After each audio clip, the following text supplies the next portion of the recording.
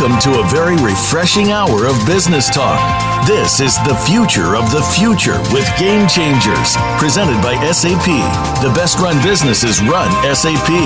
You'll hear from the innovators who know how to use game-changing technologies and business strategies to transform industries.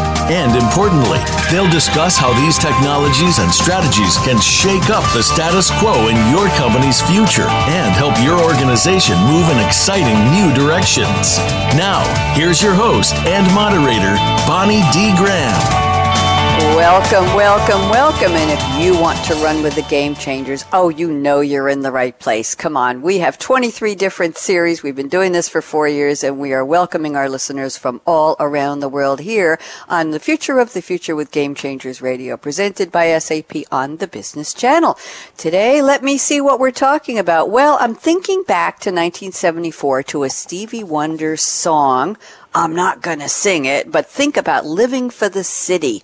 Come on, this really good beat, this really good city sound. Okay, now let's talk about today. Newsflash. By 2050, not that far in the future, it is estimated that 75% of the world's population will live in cities. That's right, 75%. I don't know what's going to happen to all the green areas, what's going to happen to all the parks, but 75% will live in cities, and this is an estimate from unicef.org. You can look it up.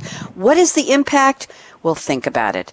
Cities need to be aware that growth at this speed, it's unprecedented, will bring challenges. They need to have transportation. They need to control pollution. They need to supply water and energy. They need to look out for safety as well as for growth opportunities. Okay, it's demanding, it's coming, it's not that far in the future. How can cities keep up with this change, keep ahead of the demand? Well, savvy city leaders around the world are turning to new solutions, including public and private partnerships, data exchanges, and the magic word we're going to be talking about today, the phrase, the IoT, the Internet of Things, to help them lay the foundation for safer, smarter, more efficient communities. We have so much to discuss today. Very exciting topic and wonderful panel. First up, let me just tell you who our panelists are, and then I will introduce them. First up, we're going to be speaking with Sara Gardner, the CTO for the Hitachi Insight Group. We're going to also be joined by Ruthbea Yesner Clarke. She spells Clarke with an E on the end, who founded the Smart Cities Research Program at IDC in 2011 and serves as its Global Research Director. And rounding out our panel today is Marlyn Zelkowitz, who leads the SAP Future Cities team in North America. So let's get started. First up, I'm pleased to welcome Sara Gardner. Sara has sent me a quote from Robert, I'm going to pronounce his name, Cailliau, Cailliau. That's my best French. He's a Belgian informatics engineer and computer scientist. Most important to our listeners, he helped Tim Berners-Lee develop the World Wide Web and organized the first international World Wide Web conference at CERN, C-E-R-N, in 1994. In 1995, Cailliau started the Web for Schools project with the European Commission, introducing the web as a resource for education, and the rest is history. Here is the quote Sara has selected for us today. Excuse me. When we have all data online, it will be great for humanity. It is a prerequisite to solving many problems that humankind faces. Sara Gardner, welcome to Game Changers. How are you, Sara? I'm very well, thank you. How are you, Bonnie? I'm well, thank you. Did I pronounce Robert Cailliau's name? How do you say it? It's a complicated name with a lot of vowels. You know, yeah, I think it's a Belgian name. I was pronouncing it Cailliau too, so let's hope that we didn't massacre it. Close enough. Thank you. So are you a fan of this gentleman's? Way back when he was one of the proponents, the founders, the game changers, Sara, who came up with the idea for the World Wide Web. And how does this wonderful quote you selected relate to our topic of smart, safer cities and communities? Sure. Well, let me talk a little bit first of all about why I picked that quote. I mean, for me, data is really at the heart of everything that we need to do in terms of improving our cities. And I've been passionate about data pretty much for the whole of my career because I spent the whole of my career in data. And initially, this goes back 30 years, I'm embarrassed to admit, but initially it was focused more on corporate and business data. But I think now, when we look at the Internet of Things and how we have the ability to pretty much instrument and gather data from all manner of different types of data sources, physical things, cars, buildings, you name it. Now I think we're in a position where data and the world of analytics gets, A, lot more exciting, and B, it enables us to start to tackle not just corporate business problems, but really real-world problems, these big societal problems that the quote that you started off with there about 75% of people living in cities. I mean, that's going to create huge amounts of problems with traffic and the infrastructure and really the Internet of Things and the ability to capture all that data, to use that data, not just to analyze and monitor what's going on within the city, but also to use it to predict where the problems are going to occur so that we can be more preemptive. Data really, for me, is at the heart of how we're going to address a lot of these big problems that we have in the future. And thanks to Internet of Things, everything now is effectively a data creator. Absolutely true. Do you think people realize, Sara, as they gravitate towards cities, and this show is not going to be about why so many people are going to be moving to cities or why cities will be created around groups of people. Maybe these will be a lot of new cities we've never even heard of. Wow. Talk about the map creator's job coming up. But I guess my question is, do you think people realize that this thing, the Internet of Things, censors the idea that, quote unquote, we're all connected, will be the infrastructure, the underlying fabric that makes our lives hum and makes the cities stay alive, basically? Do you think they realize that the technology is here and we cannot walk away from it anymore? Any thoughts on that?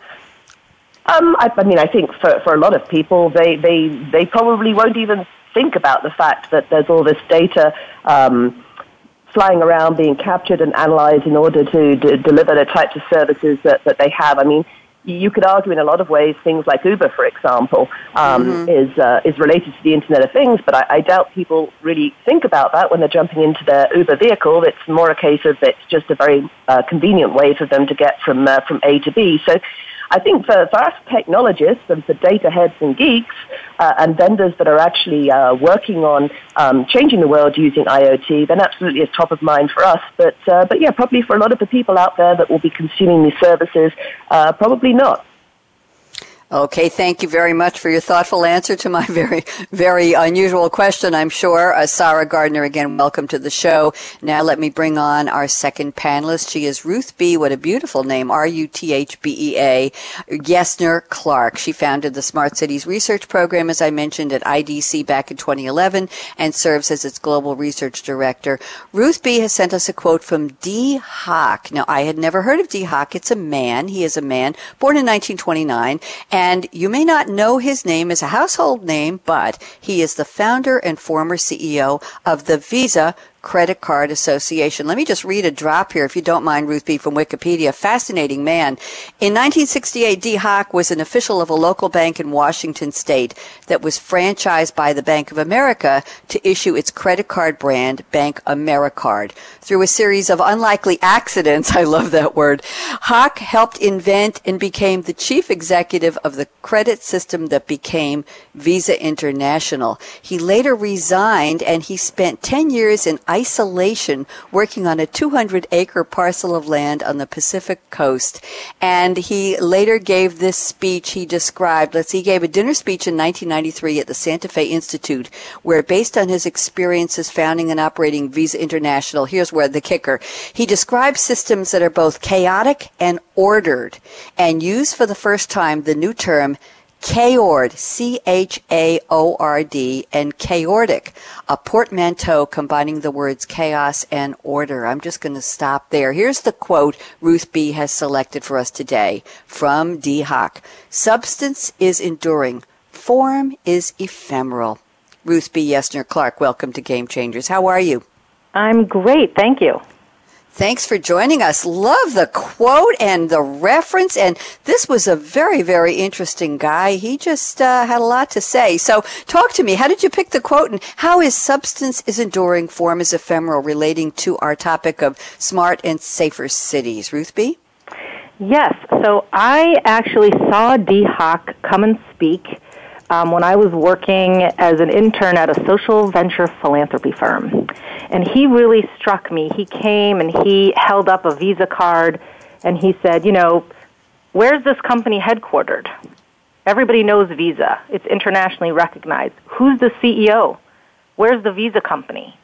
And he basically walked us through this idea of a chaotic organization, which is that Visa itself doesn't have a company. It's a network of banks, right? It's an association, and all these banks function independently.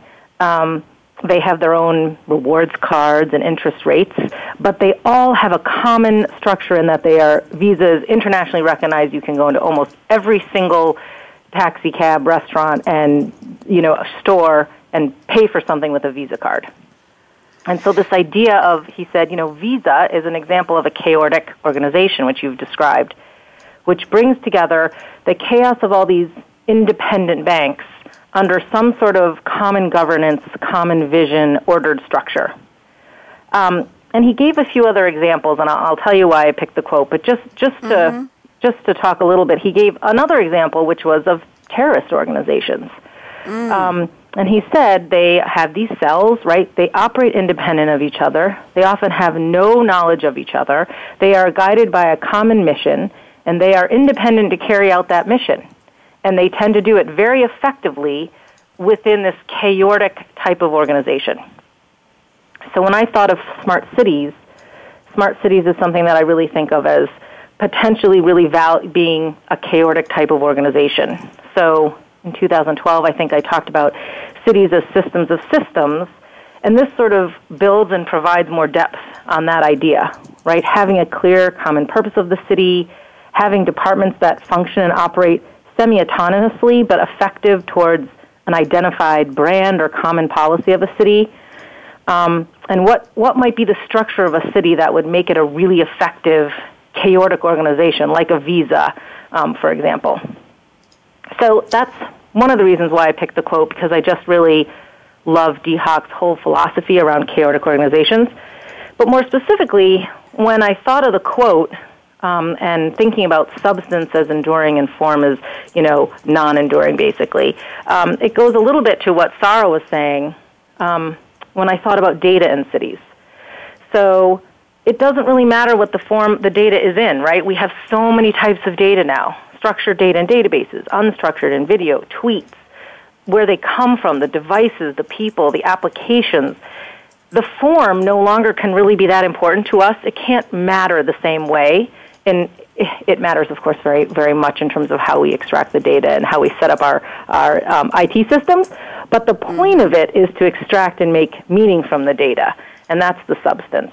And I think there was one more application where we can look at it in terms of urban mobility and transportation. It doesn't matter what the form of transport is. If the car is owned, if it's shared, if you have a bike, if it's autonomous, if you're taking a bus. The point of smart cities is how we allow people to get around most quickly and sustainably, and how we do that. And so the form doesn't necessarily matter. It's the substance of how you achieve your goals of the city and how you use all these different systems to do that.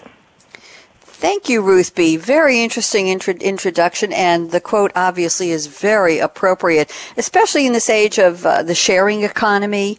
And so many people are wondering, how will I get from point A to point B? And will there be a car there for me? And what will I have to do to rent it or borrow it? Do I need to own it? Driverless cars. So much is happening in the field of transportation. Very good examples. Thank you very, very much. And now let's bring on our third panelist. She is Marlyn Zelkowitz. You may be tempted to call her Marilyn, but that's not it. The I is not there. It's Marlyn. She leads the SAP Future Cities team in North America. And Marlyn has reached way back into literature from the 1800s for her quote today. She has selected a quote from Jane Austen's Sense and Sensibility. Let me just read a drop here. Sense and Sensibility, a novel by Jane Austen, was her first published work when it appeared in 1811 under the pseudonym A Lady, a work of romantic fiction, better known as a comedy of manners. Oh, I like that. Sense and Sensibility is set in southwest England, London, and Kent between 1792 and 1797. It portrays the life and loves of the Dashwood sisters, Eleanor and Marianne, following them to their new home, a meager cottage on a distant relative's property where they experience love, romance, and heartbreak. Oh, I just love this. I think we should all just take a break and go read Sense and Sensibility again. Here's the quote Marlyn has selected. It isn't what we say or think that defines us, but what we do. Marlyn Zelkowitz, welcome. How are you today, Marlyn? Very well, thank you. How are you today? I'm fine. Thanks for joining us. I love this juxtaposition. We had a quote from Dee Hock, Mr. Visa. We had a quote from Robert Cailliau, the founder, co-founder of the World Wide Web, and now we're reaching back into romantic literature history. Are you a big fan of Jane Austen, Marlyn? Of course, I am. But I think Jane Austen continues to be relevant today. And in making Jane Austen relevant, if you look at what she says and what she comments on, here she's saying we don't just want to talk about what's happening, whether that's in cities or society. We want to actually drive different kinds of outcomes that make meaningful differences for people. And so when I'm listening to our other speakers, I was listening to Sara and Ruthbea talk about the importance of data and all the different kinds of data that may be out there and people may not even be aware of it. It's not really that there's data, it's what are we doing with it? What does that mean? It means that we have a new form of car sharing that allows you to not have to own a car but just use it and pay for it as you use it, whether that's with Uber, Lyft, or Car2Go or some other service. It means that we have lots of opportunities to put together different kinds of public-private partnerships to accomplish really important things for cities. You know, with increased influx of people into cities, with all sorts of different kinds of needs to continue to invest and have cities grow and meet those demands, whether it's around transportation, which is a really important topic today, or whether we're talking about public safety and security. There's a lot that needs to happen and modernize in cities, particularly in cities in North America, where the infrastructure is aging. And with the growth of the cities, how are we going to smartify those? And how are we going to be able to make those investments, bring those pieces of the city together and make a difference for the people and the businesses and everyone who is using and visiting those cities. So I think it's really important, and I think this gets to the comments that Ruthbea made about chaotic systems where you have independent groups who are guided by a common goal. The common goal may be to have a more livable, sustainable city, but how do we bring those different organizations together? And oh, by the way, it's not just the tourism agency in the city. It could be a county that's also an important entity that is managing the city, or it could be state organizations. When you're talking about, let's say, water management systems, the state, the city, the county could all have a role. And all of that could play an important part, for example, in monitoring the water flow and trying to minimize the effect of heavy rainfall, which I happen to be in Texas today, and it's been a constant battle for many of the larger cities here to keep their citizens safe and, avoid or mitigate the risks of loss of life and property from the heavy rainfalls. But there are things you can do, monitoring the water flow and trying to better manage the alerts to citizens and warn them to stay out of certain roadways because they're flooded, and doing that in a much more proactive way using sensors that provide the data. So I'm thinking that it really is about not just what we say or think, but what we do. How do we drive those important changes that make a difference for people? Thank you, Marlyn. What do you think Jane Austen would say if she knew you were bringing back a quote from Sense and Sensibility here in the year 2016 on a radio show that's heard all over the world on the internet with no wires and no box? What do you think she'd say? I think she'd be delighted. I do too. I think she'd say, wow, bring it on. You mean there's a hashtag for me? You mean there's a handle for me on Twitter? Wow, talk about sense and sensibility. I think she would be very much in the flow of things. I think she'd be very excited in any kind of romantic literary way. I think she'd embrace it. Thank you very much, Marlyn. Great introductions from our three panelists. Now we want to get to know each of our three ladies a little bit better, so it's time for our segment called What's in Your Cup Today? What are you drinking? So, Sara Gardner, I'm going to ask, where are you calling from and what are you drinking right now? If it's interesting, and if not, what are you planning to drink later today? Talk to us, Sara. Sure. Well, I'm actually calling in from home, and is San Carlos in California. I was drinking a latte, but unfortunately it's empty now. So I will be planning on starting a second latte and taking that with me in the car when we finish this segment. And tell us about that latte. Is a particular flavor of the coffee in it? Do you have a particular brand you like? What kind of milk do you use in it? A little bit more. We'd like to know your recipe, Sara. All my secrets coming out. Well, first of all, it's coffee flavored because I don't believe in any novelty flavors in coffee at all. So it's coffee flavored. It's actually I made it quickly this morning. So rather than using my full-on espresso maker, I actually cheated and used an espresso machine, and it's fat-free milk. Thank you very much. Very interesting. Sorry to pry that out of you. Appreciate that. I have an espresso too, and I have no secrets, clearly. Oh, we know everything about Sara now. We're very happy. Ruthbea Yesner Clarke, where are you, and what are you drinking or planning to drink? Ruthbea? I am calling from Austen, Texas. There's a Smart Cities Innovation Summit here this week, and so I'm here at the conference and sitting in my hotel room, waiting to get ready and head on over to the Expo Center after this segment. What are you going to be drinking tonight to celebrate such a full day? Well, I'll tell you what I would love to be drinking later tonight, and then I'll tell you what I'm actually drinking right now, which is the complete opposite. What I really am looking forward to drinking tonight, though I really love a dirty gin martini. I think I'm in Texas, and I need to go with a really excellent margarita later. And actually what I'm drinking right now is an iced water. And I think it's actually pretty appropriate in terms of my personality, where I'm an extrovert. I'm pretty friendly on the outside, but I really geek out and I'm very serious on the inside. So actually when I look at my ice water, I think it says a ton about me and about the world, actually. And Sara will appreciate this. The fact that it has ice in it automatically means I'm not European, because Americans put tons of ice in their water, so you know right away that I'm not British or French, maybe. And of course, when I look at the water, and I think Marlyn mentioned this over and over, I just can't help of thinking about a million really important things related to cities around water scarcity, recycling. Yep. Developing countries. So I really oftentimes have a moment of appreciation for my life as it is when I'm able to open the tap and pour myself some water and put some ice in it. I think it's a luxury, actually. Very appropriate reflection. Thank you. I think we all should. They talk about having gratitude every day, Ruthbea, and I think that's a very easy place to start, is when you turn on that tap. By the way, I found a recipe for a dirty gin martini. May I read this just quickly for you? Yes? Sure. Shake, don't stir. After mixing the gin and olive juice, Carlson Thai fills the shaker 3/4 full with ice, then gives a fevered 28-second shake. The vigorous shake is standard for mixed drinks and relevant in this case because you want the gin and olive juice to meld. Pour into an ice-chilled glass. Dirty martini. How to get it right. Did you? I love the fevered shaking. That's important. I did too. A fevered 28-second shake. Exactly 28 seconds. We'll put the timer on and see how it all turns out. Thank you, Ruthbea. And Marlyn Zelkowitz, where are you calling from? And what are you drinking or thinking about drinking?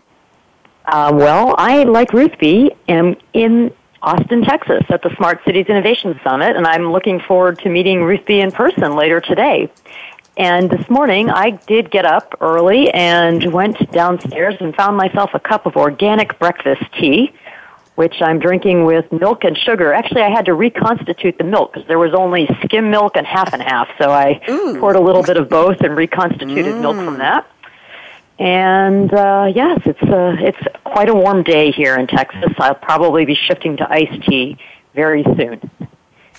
Thank you very much. That sounds good. I like the reconstituting. A neighbor of mine once told me he purposely bought skim milk and cream and had his own recipe for reconstituting. For some reason, he thought it was healthier than buying full milk or 1%, whatever it was, and he swore by it. I didn't bother to listen to that recipe, but here we are. And ladies, I am drinking cool, clear water in a cool, clear glass with a green straw because, I don't know, let's just say green for the green fields that may be disappearing when we all move into cities. What will be left? So my green straw is for hopeful that we'll have green places around the world.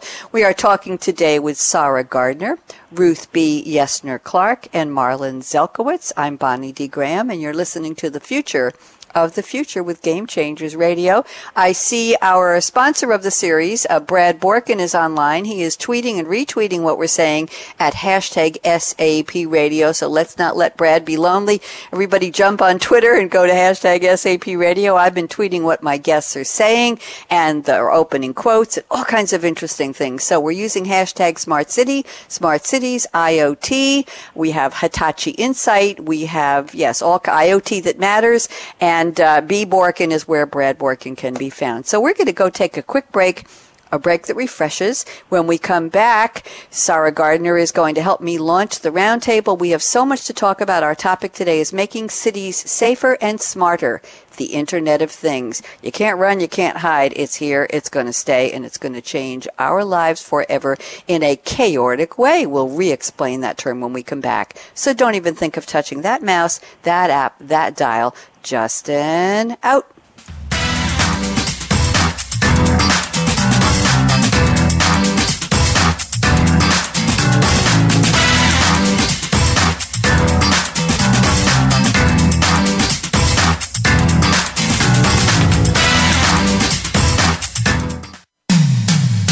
When it comes to business, you'll find the experts here. Voice America Business Network. An unprecedented pace of change, driven by exciting technology advances like the Internet of Things, is disrupting your industry and every other industry around the globe. Your future business success will be influenced by your ability to understand and harness these innovations and many more. Mobile devices instantaneously connecting the world populations, robotics, 3D printing, and self-driving cars, the sharing economy, and ubiquitous global business networks. Reality Check. The future is happening right now. Join us for insights from industry experts on what it all means for your business and your daily life. The Future of the Future with Game Changers is presented by SAP. Visit sap.com. When it comes to business, you'll find the experts here. Voice America Business Network.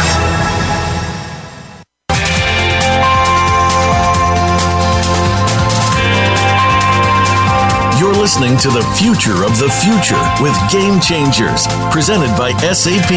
Email your comments and questions to bonnie.d.graham@sap.com. And you're invited to tweet during and after the live show at Twitter hashtag SAPRADIO. Now, let's get back to The Future of the Future with Game Changers. Indeed, and I think the future of the future is already here. We're speaking today with Sara Gardner, Ruthbea Yesner Clarke, and Marlyn Zelkowitz, and we've got some interesting tweets going on here, so join us on Twitter at hashtag SAP Radio, if you will, and see what's happening. Okay, we're talking about cities, smarter, safer, more efficient, more effective, better places to live, because according to UNICEF.org, 75% of the world's population will live in cities by 2050. Do the math, it's not that far away. I am going to now be opening the roundtable officially, even though we've really been going around on this topic for the first half hour. We're going to be introducing Sara Gardner again. She's the Chief Technology Officer for Hitachi Insight Group. And I'm looking at the notes Sara sent me before the show, and here's where we decided to start this part of the show. Sara says, public and private partnerships are critical to the success of smart city projects. And she goes on to explain, it's not just the financial aspect, the ability to share. Data is key as well. And I'm going to have her expand this and give us some examples. Sara, please go ahead. Sure. Well, thanks, Bonnie. Yeah, public and private partnerships. I think actually both Marlyn and Ruthie have already mentioned this in their opening comments as well.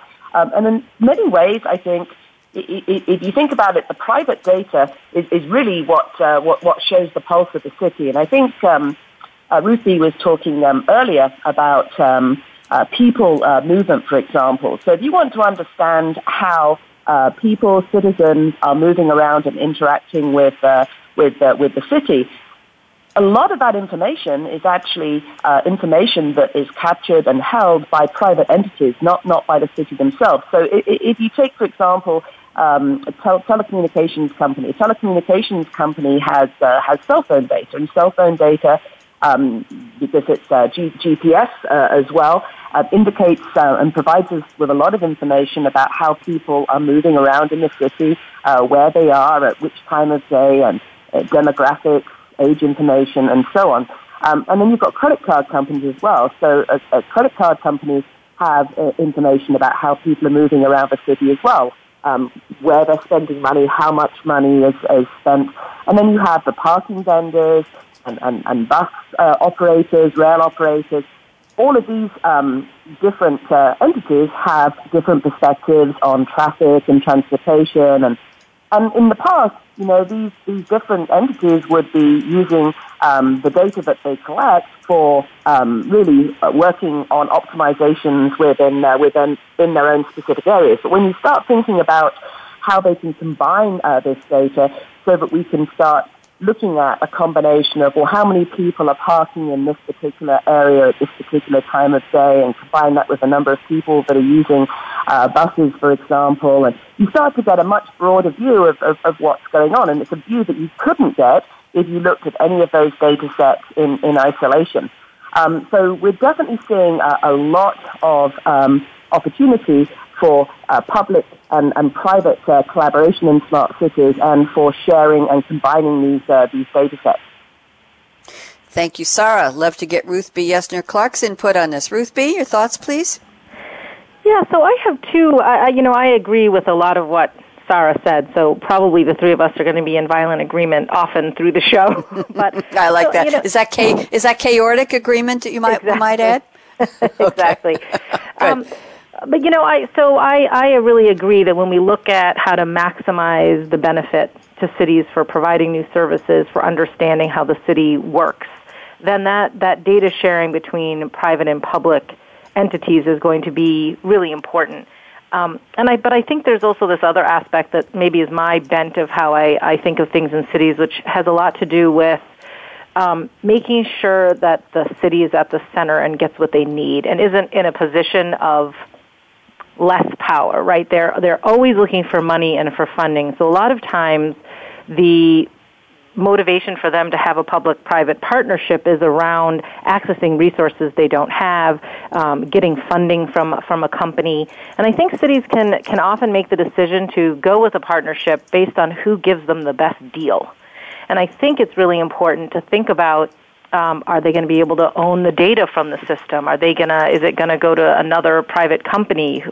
So thinking about how these things are structured, so that the city isn't left in a bind, and that they're making a really good decision, not just based on who's going to invest the most money in them and who's going to give them, maybe a technology that isn't the best fit, but they're going to provide it to them for free. So I sort of think of it in that realm, and because there's so many benefits with a public-private partnership for the city in terms of getting investment, in terms of getting access to resources they just don't have, and also in terms of moving things along. Private companies move at a much more rapid pace, and I think that brings cities along at the pace that they need to be at. So I think there's tremendous benefit, but I also think cities need to really be advised to go forward in a really strategic and thoughtful way in terms of who they're partnering with and why. Thank you, Ruthbea. I want to get Marlyn Zelkowitz's POV on this. Marlyn, join us, please. Do we have Marlyn? Yes, Ruthbea, I think you're right. We have a lot of violent agreement about the importance of public-private partnerships for smart cities. And we do really need to think about maximizing the benefits. I do believe that there's been oftentimes a rush to engage in projects without thinking through all of the outcomes and all of the different pieces. And cities sometimes are perhaps selling themselves short and giving away, as you say, a lot of the data, or not protecting the rights of the taxpayers and the citizens in that process. I think that's a risk that we need to be aware of and to take advantage of. It's not just about having the financial commitment, but it's also looking at, what are we going to get from this? What are the expected outcomes? What can we define up front so that we are able to maximize our benefits, to quote Ruthbea here. And there is really a trade-off between the financial aspects and the outcomes that are needed for citizens.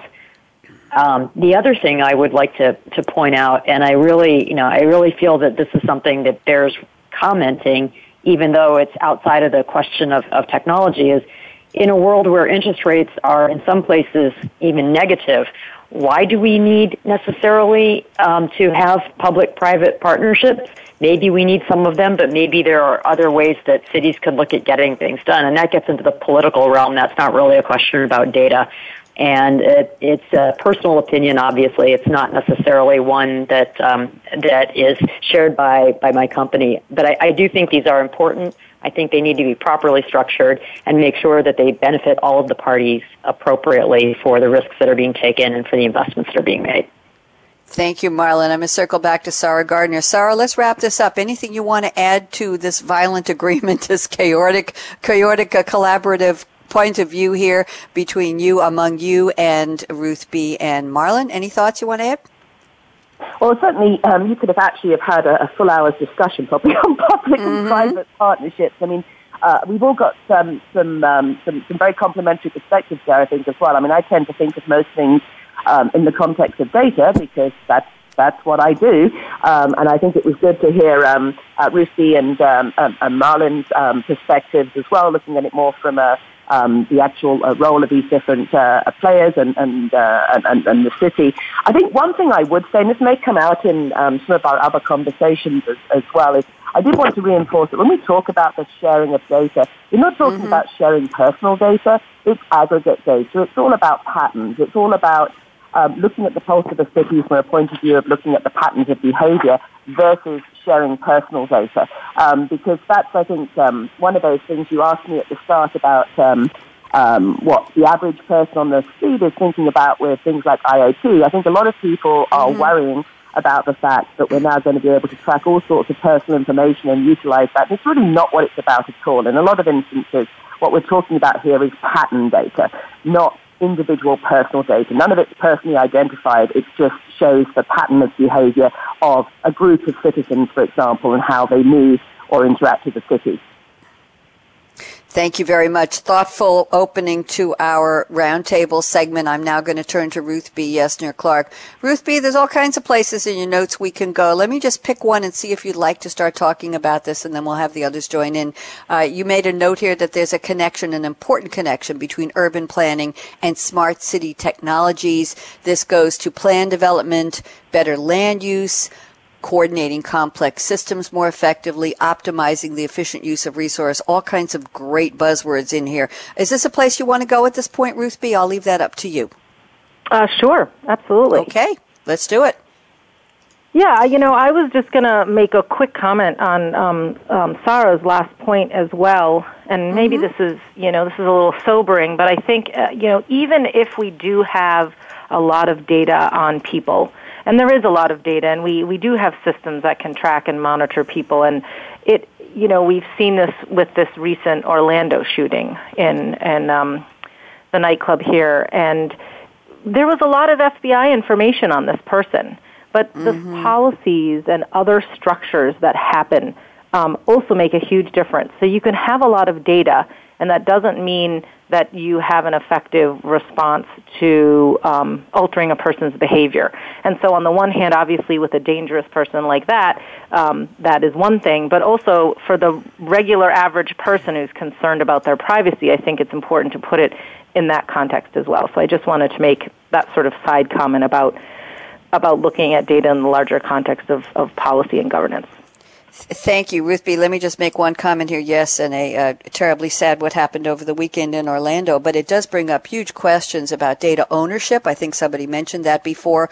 Also, who gets to make the decisions about how and when that data is used, when it is kept, when it is released, when it becomes no longer a priority, and then we get I'll use the word advisedly, the pleasure or the privilege of looking back in hindsight collectively as a culture, a society, a world, saying, oh my goodness, that person was on an FBI watch list. Who decided he should no longer be watched? So we get to look back and become the detectives and the investigators and the forensic analysts, if you will, from that comfortable armchair as we watch this unfold and say, why? Shoulda, woulda, coulda. Am I right on that, Ruthbea? Yeah, I think that's what I'm saying. We also have, I guess I was making a somewhat of a separate point, but you're absolutely right. We get the benefit of hindsight so we can see things. But my point was really just around privacy and that even if there is access to data, if there's other policies in a society, it doesn't necessarily mean that people are going to be inhibited by what the government may know about them. That said, we need to be very careful in terms of how we're managing private information and who's collecting it. But I was just sort of putting it in that context. And maybe this is a good time then to switch over to sort of some public safety discussion. Yes. Which sure. I know Why not? It seems like the appropriate thing. Yeah, and this is, one of the areas, and I think we can all talk about this, is along with transportation, when we look at public safety and security, it's really this area of transformation that's happening, especially in urban environments. And especially in systems like smart cities or like ports or airports where there's so much going on, there's so many different types of people, and there's so many ways that are coming up that can monitor safety but balance that with not, curbing people's personal freedom. So we look at that really looking at the challenges facing this law enforcement, which we've talked about, urban population growth, people getting really dense, density of people really causes a lot of more traffic accidents, more interactions between people. How we really deal with the fact that the criminals are also very tech savvy. And so when we see what's happening around the connected officer who has body-worn video and could have censored holsters and has all sorts of devices on their body, we see a lot of opportunity and challenges there. And then there's also this sort of macro view of public safety that's happening where now we could have drones that are used for crowd control or monitoring, and suddenly our airspace is totally different in terms of what we can do around public safety. So I think when we talk about the future of cities, that's incredibly interesting and a real area that I think people are trying to figure out and develop some policies around worldwide. Thank you. Let's bring in Marlyn Zelkowitz. Marlyn, thoughts? I think that we are going to see some radical transformations and a real increase in the kinds of digital policing and use of technology, and we're going to begin thinking about changing the way in which we do things, whether it's with drones or whether it's with data and data mining. But it's a whole new world out there, and I believe that I believe that the policies and the laws and regulations haven't really kept up with the great advances in technology, and it's really causing us to see some changes in society and in the world today. And I say that because I don't want to. I want to say that you can certainly analyze data, and it's pretty with the appropriate tools. It's not that difficult to de-anonymize data and identify people, and yet probably 5 or 6 degrees of analysis, and you can pretty much figure out. However, it does take time. It does take effort. And when should you do that? What are the guidelines? What's the best way to go about it, and make sure that you're providing the appropriate protection and public safety that citizens need, at the same time balancing the rights to privacy and such that citizens would expect to have. Thank you very much. Sara Gardner, circling around to you. Thoughts on, we covered a couple of topics here. Anywhere you want to jump in, please go ahead. Sure. Well, let me take the public safety one in a slightly different direction to the world of predictive, because for me, again, coming back with my data perspective, what I find most interesting about IoT is the ability to not just monitor things, but also to predict things. And I think on the public safety side, there's a lot of very interesting angles here. I mean, we're not quite at the stage where we're doing the Minority Report, if you've seen that movie, Bonnie. But if you think about it, with public safety, there's already a lot of different monitoring devices that we have out there, from the equipment, monitoring equipment, for example, that the officers wear, that's in their cars. We've got surveillance cameras on the street. We've got, sadly, in the United States, gunshot recorders are a necessity, license plate recognition, and all sorts of other different ways of tracking what's going on. But then the power really of big data and being able to blend and analyze the greater amounts of data combined together gives us an even broader perspective, because now you can start folding in things like Twitter feeds, for example, social media, and all sorts of clever linguistic analytics. I mean, it's the information that can be derived from social media. It's not going to be probably a straightforward text that's got key information in it, but more likely patterns of behavior on social media that look suspicious. But by pulling all of this information in together, what it means is that we actually have a much better way, actually, of gauging all the different early warning indicators that indicate that there's going to be problems. And you can combine historic information in there as well, crimes that have happened and things that are happening, demographics, climate.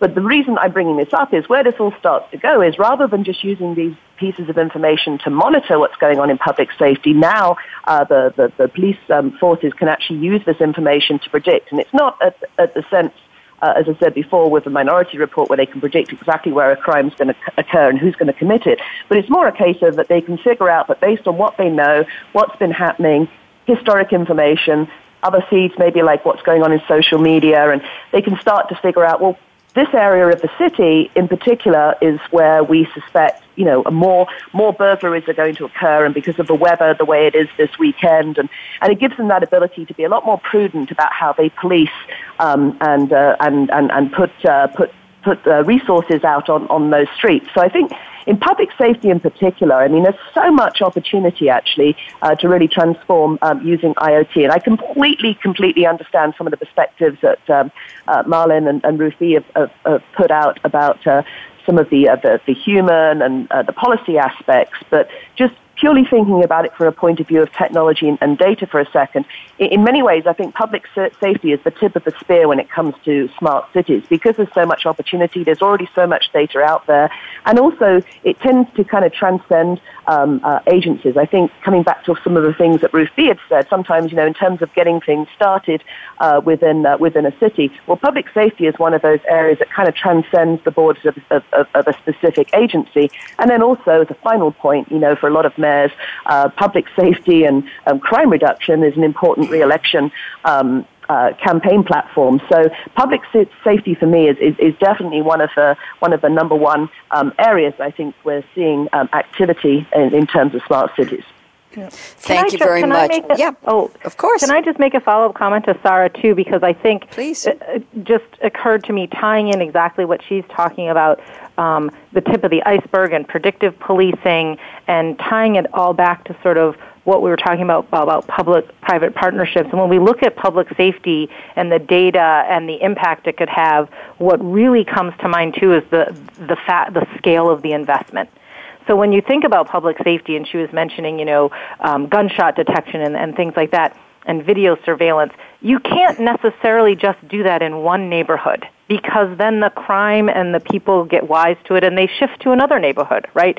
So it's just like when we talk about parking tracking. You can't just track parking on one block with connected devices, because people look at much broader areas of neighborhoods to look for parking. And I think that's where the challenge comes in, sort of related to what we were talking about public-private partnerships, in that you really have to look at the whole city, because once you really do get smart and predictive and put resources in an area that needs it in terms of safety, a lot of that crime can shift to other places. And so how do we help cities achieve the scale that they need to really have an effective strategy that may even cross city borders, right?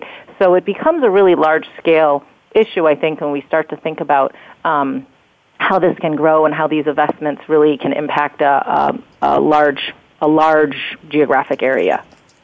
And if I might add, also, Ruth, yes. You're really onto something. We may have a lot of data, to Zara's point about data, that we've collected already that we're not using as effectively as we could, and we may be able to glean insights from bringing together data from across different agencies within the city, and try to compare that and affect issues such as public safety. An example I think about is something around maybe problem properties combined with information on 311 or 911 calls to emergency services. And you might see that there are certain patterns of detection. And I know some cities have been able to pull together this information and to then target the landlords who are not maintaining their properties appropriately and to cite them to say, hey, you're behind, we've cited you already, you need to do something about this.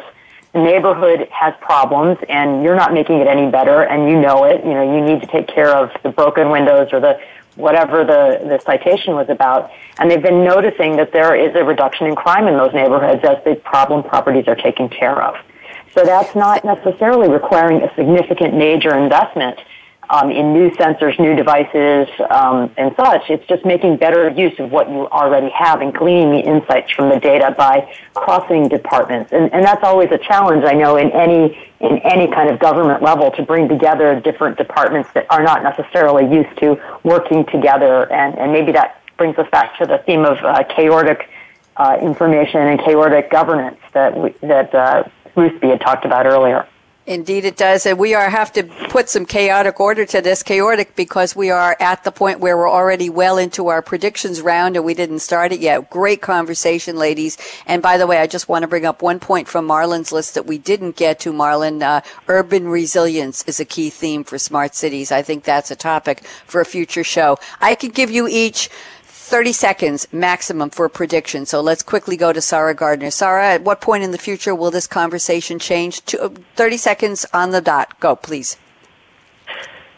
Gosh, no pressure. Well, I don't think the conversation changes. I think smart cities is something that we're still going to be discussing over the next 10, 20 years. I just think that we'll see a lot of progress in this area. A lot of cities adopting smart city technology over the next 10 years, and ultimately with that we should see that even though the populations are increasing in cities, it's not completely unrealistic to predict that some of the problems that we have today, like traffic and so on, will actually be reduced. So I think this conversation is here with us to stay for the next 20 years or so.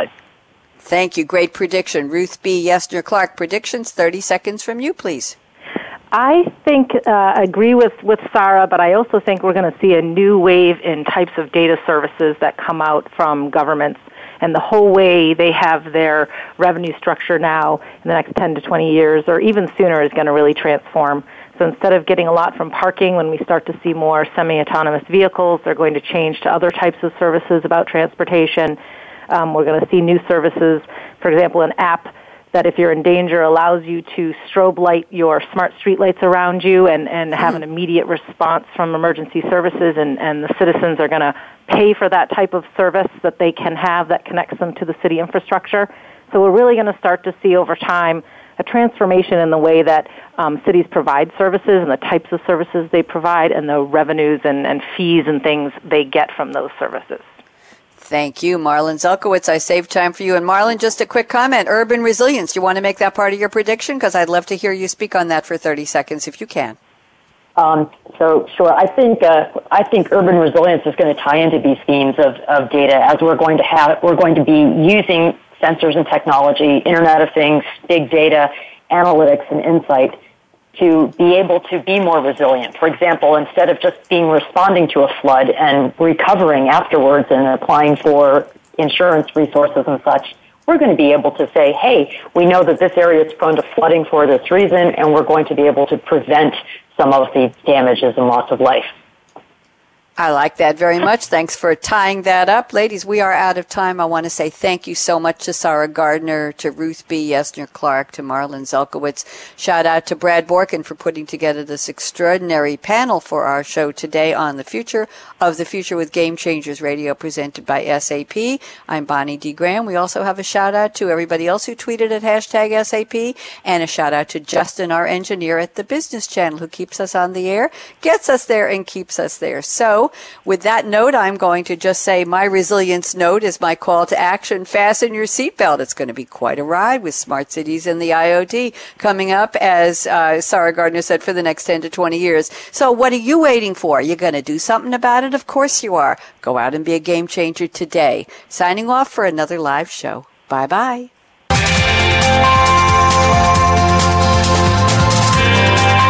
Thanks again for tuning in to the Future of the Future with Game Changers, presented by SAP.